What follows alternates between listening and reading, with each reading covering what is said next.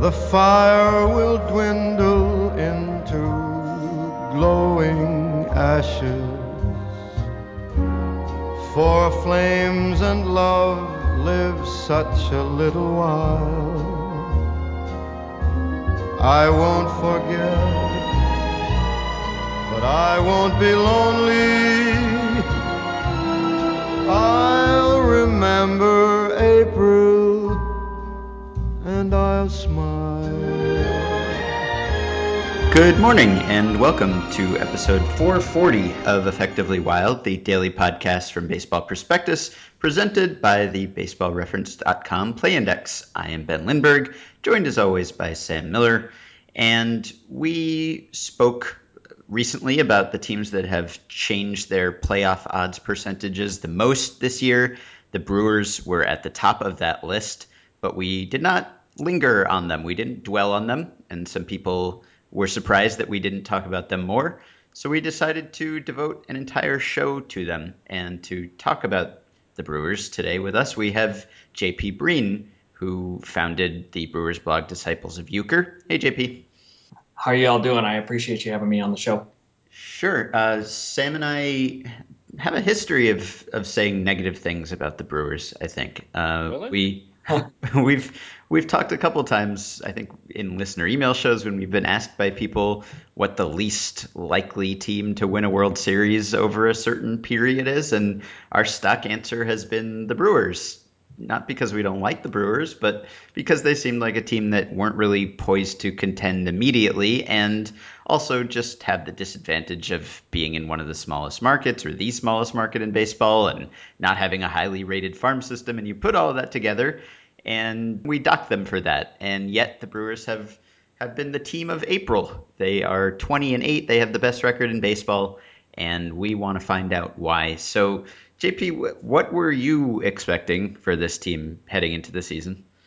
Well, it's a good question, and I think one of the most interesting things about the Brewers coming into the 2014 season was there was a wide range of what you could expect to happen, and it was all dependent upon health. It was all dependent upon if Ryan Braun was going to return and be the Ryan Braun of 2011 and 2012, if Aramis Ramirez was going to be able to play regularly, or if his knees were going to essentially fall off. And there were a lot of different things that were possible. I had them pegged at about 84 wins. I said 84 or 85, depending on I guess when I was asked over the offseason, but I had them at about 84 wins, and I said, obviously they were capable of more if everything turned out well, if the bullpen pitched well, which they've been tremendous, and if everything went right, they remained healthy and all that good stuff. But they could have easily won, 70 or 75 games as well if everything happened just like it happened a year ago.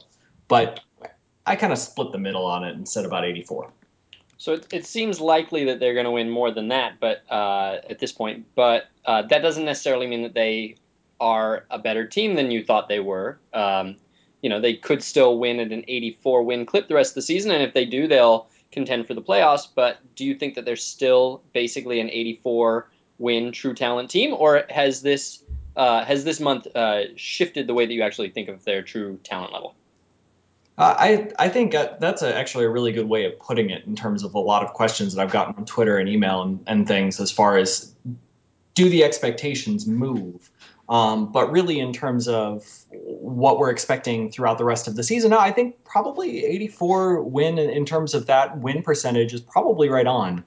The bullpen is not pitching at a sustainable level right now. I mean, I think that that's relatively obvious in terms of K-Rod being perfect, and I don't think that K-Rod has been he's been seen as a target for regression, and I think that's a little unfair because he's obviously going to give up runs. I mean, that's obvious, but he's actually pitched great. It's not a situation in which he's giving up a lot of hard hit balls and they just keep finding gloves. I mean, he's legitimately been phenomenal.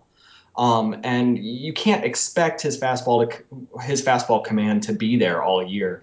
But they're still going to have injury issues. Ryan Braun's still dealing with an oblique injury. He's still got the thumb issue.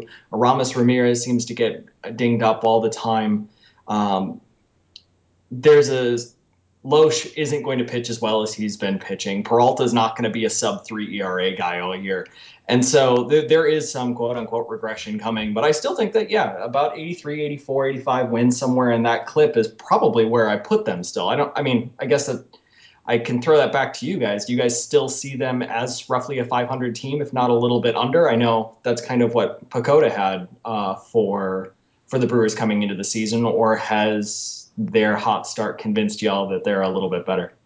Well, they definitely have the hallmarks of an overperforming team. I mean, it's obvious to say they're overperforming. They're on pace for something like 116 wins, but they have the good record in one-run games and the good pitching performances in high leverage situations and the run differential of a team that's a couple games worse and as you mentioned, the incredible bullpen performance. So all of those things sort of say to me that this is a team that has some serious regression in store. Not just regression to a 95 win level, but yeah, probably a low to mid 80s level. But at this point, with these wins banked already, if they play at that level the rest of the year, they're in pretty good shape. Second highest playoff odds in baseball. No, third highest playoff odds in baseball right now. So what has gone right for this team other than the bullpen? What has gone right for this team that you weren't necessarily expecting? Well, I think health, outside of a couple of things that have a couple of weird things that have happened lately in terms of Segura getting blindsided by a practice swing from Braun, and that could have been terrible. I mean, getting hit in the face by a bat, that could have been awful. And the fact that he's only going to miss, maybe a half dozen games. He actually played earlier today just for the last couple of innings and got a double. That was a scary situation in which he was getting helped into the clubhouse by three different people after getting hit in the face. But in terms of what's gone well, I think one of the biggest things that happened last year, and I think I kind of fell into this situation too, and not necessarily looking at the larger picture. The Milwaukee Brewers, outside of the month of May in 2013, were actually 2 games over 500. And that was with Ryan Braun being injured and suspended for the vast majority of the year. That was without Aramis Ramirez for about 400 plate appearances. That was with Marco Estrada on the DL for a lot of the year. That was with Giovanni Gallardo underperforming for a lot of the year. So the team last year, and the vast majority of the team is still in place, was playing at about 82 to 84 wins last year. And so you take a step forward to 2014.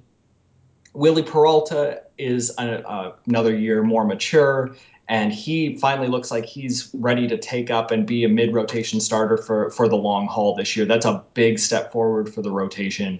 The fact that they now have Tyler Thornburg in the bullpen, they have Brandon Kinsler in the bullpen for the entire year, and then you add somebody like Matt Garza, so the back end of the rotation, the back to mid-end, depending on where you want to put him, is now, it's deeper, and you're going to have somebody that can go out and put together quality starts almost any night, depending on if he has his stuff or not. And so I think it is a situation. They've added a couple of pieces. Guys have gotten older, right? So people like Peralta and Gomez continues to be able to sustain what he was doing last year.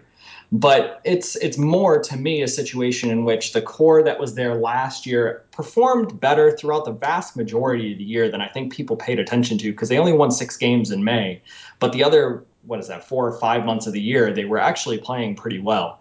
And then they added a couple of pieces, and then you got a couple of guys that weren't there because of health issues or suspension issues. And you do have a team that I think has a little bit more staying power than a lot of people looked at coming into the year, just because they looked at the winning totals last year.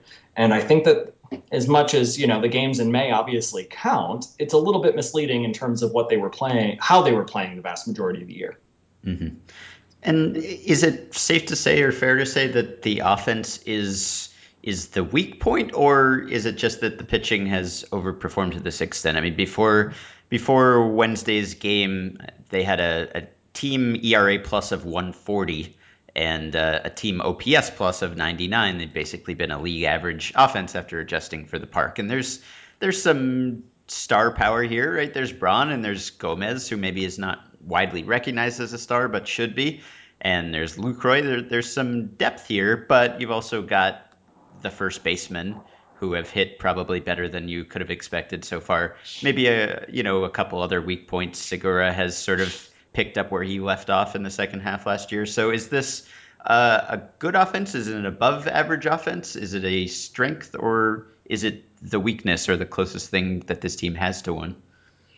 In all honesty, I think that the team largely is just a little bit above average in terms of starting pitching and in terms of offense. And I think you're going to see people like Willie Peralta. He's going to still be able to struggle with his command from time to time. I think Gallardo's far out pitching what he's going to be able to do the rest of the year.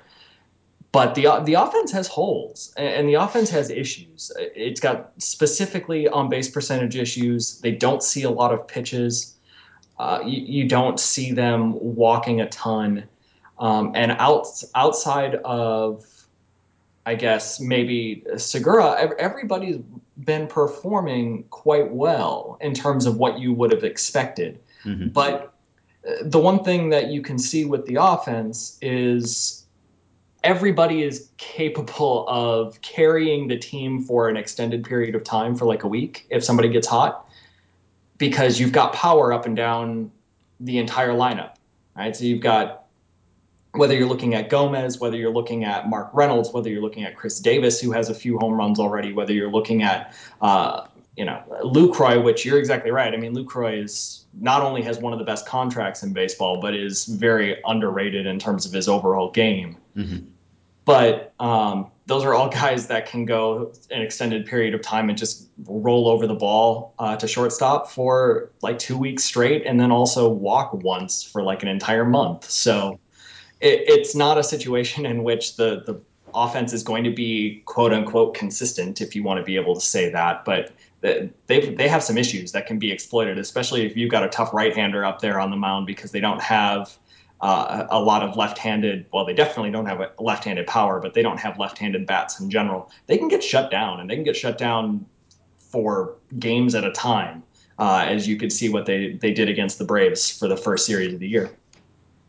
So one of the things that's interesting about them playing so well and being kind of a breakout team right now is that they 3 years ago, and really even since 3 years ago, pretty much consistently since then, they've had what's been a consensus terrible farm system. Normally you expect breakouts from teams that have, young talent that gels and develops all at once. But, the Brewers had the worst farm system in baseball by consensus in 2011.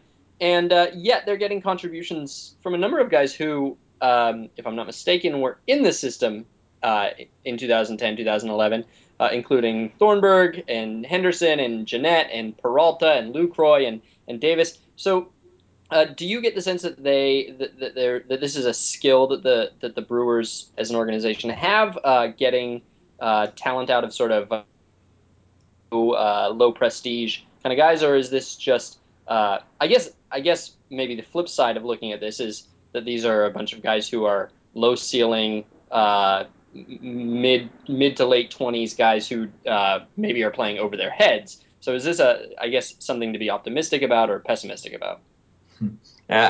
In terms of it being a skill, that would be fantastic for the organization, but I don't think it's necessarily a skill that they can cultivate for the upcoming seasons.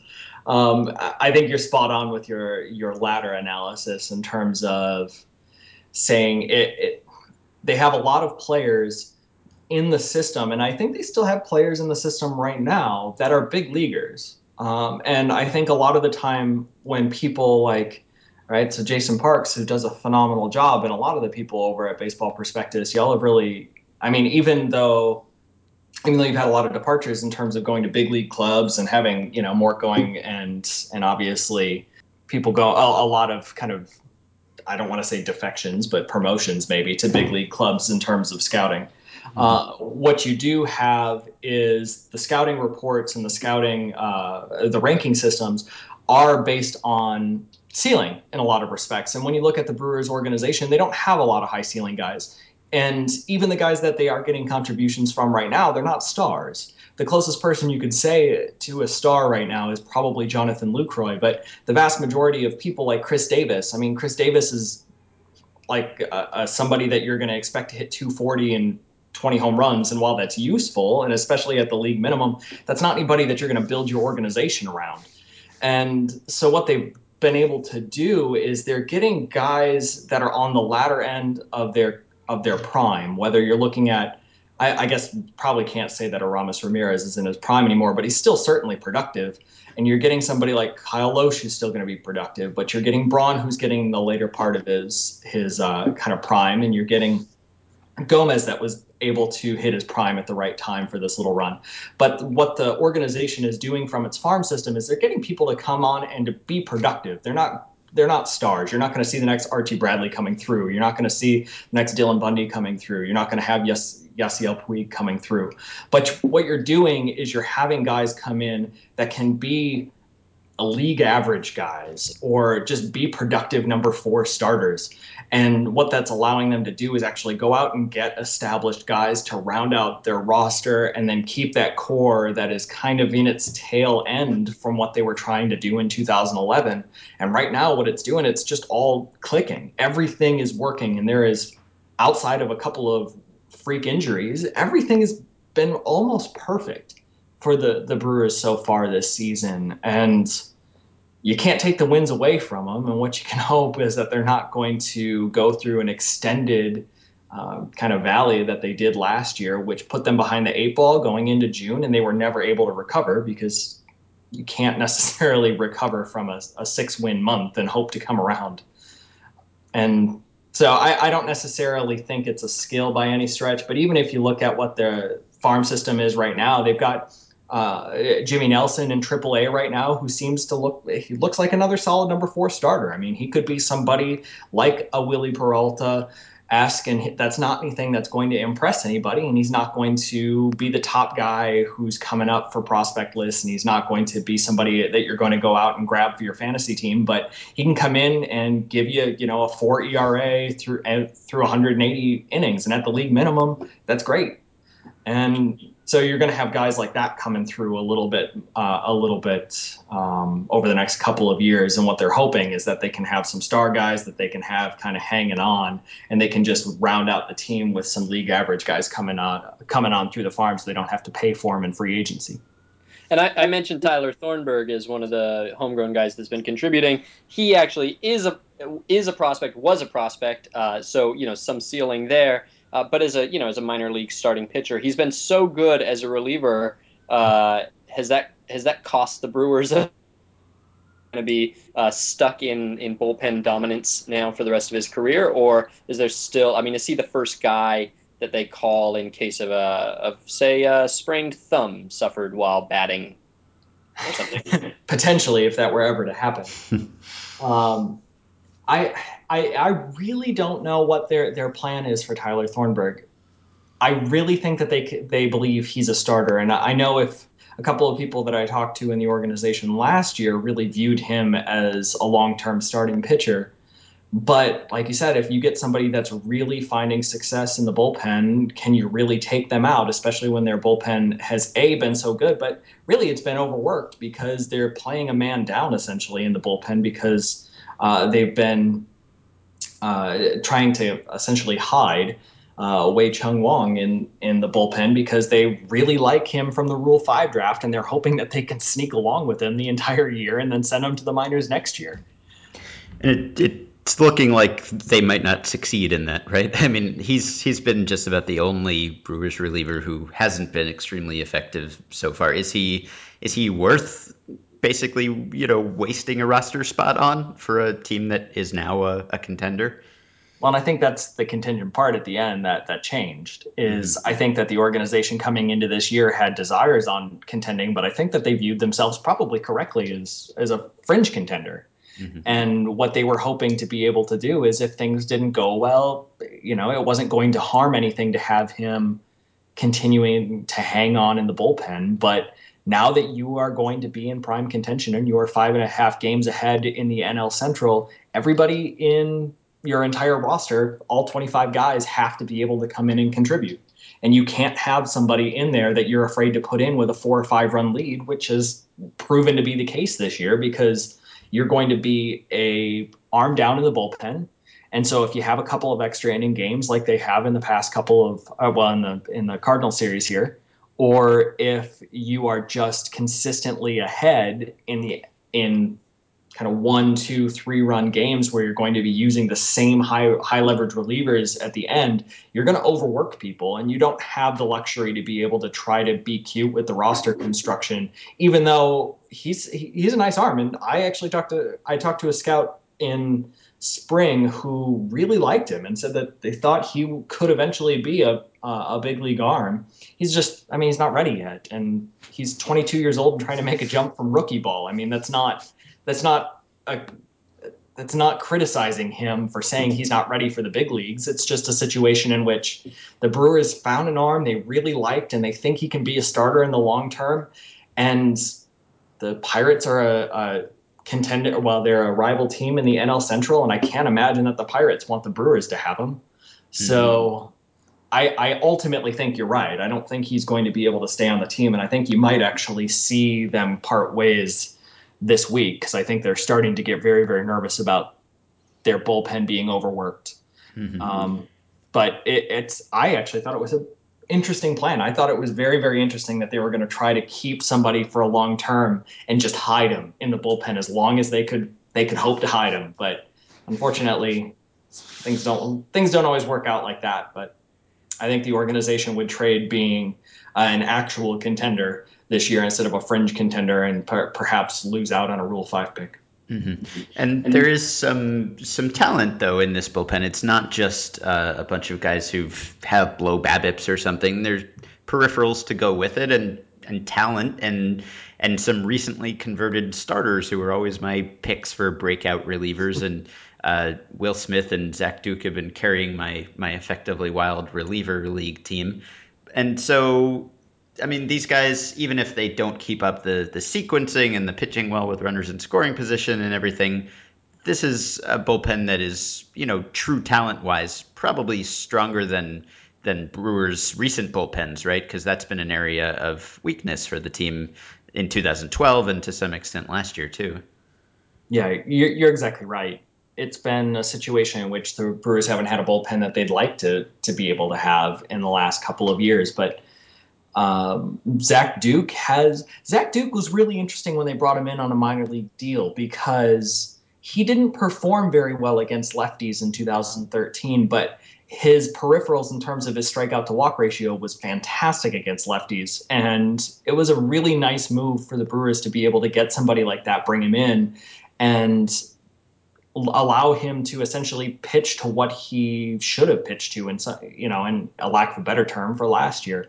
But I was just pulling up some numbers, and K-Rod is striking out almost 13 batters per 9 innings. Tyler Thornburg striking out 10.5. Zach Duke is striking out 11.5. Will Smith is up to over 13 at the moment, and he's actually striking out about 50% of lefties that he's facing this year. And Jim Henderson striking out 13.5. Rob Wooten, he was up and then he got sent back down, and he's one of the top candidates to come back up here if they need to bring up an extra arm. He's striking out about 10.5.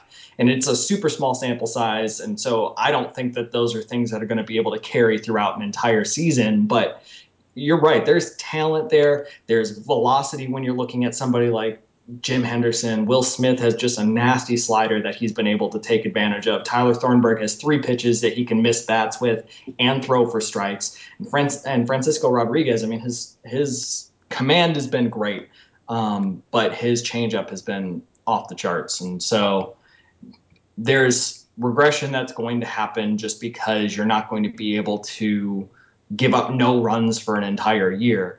But it's like you said, there's talent. It's not just a BABIP issue. It's a situation in which everybody's just clicking on all cylinders, but they're missing bats. They're limiting their walks the best that they can.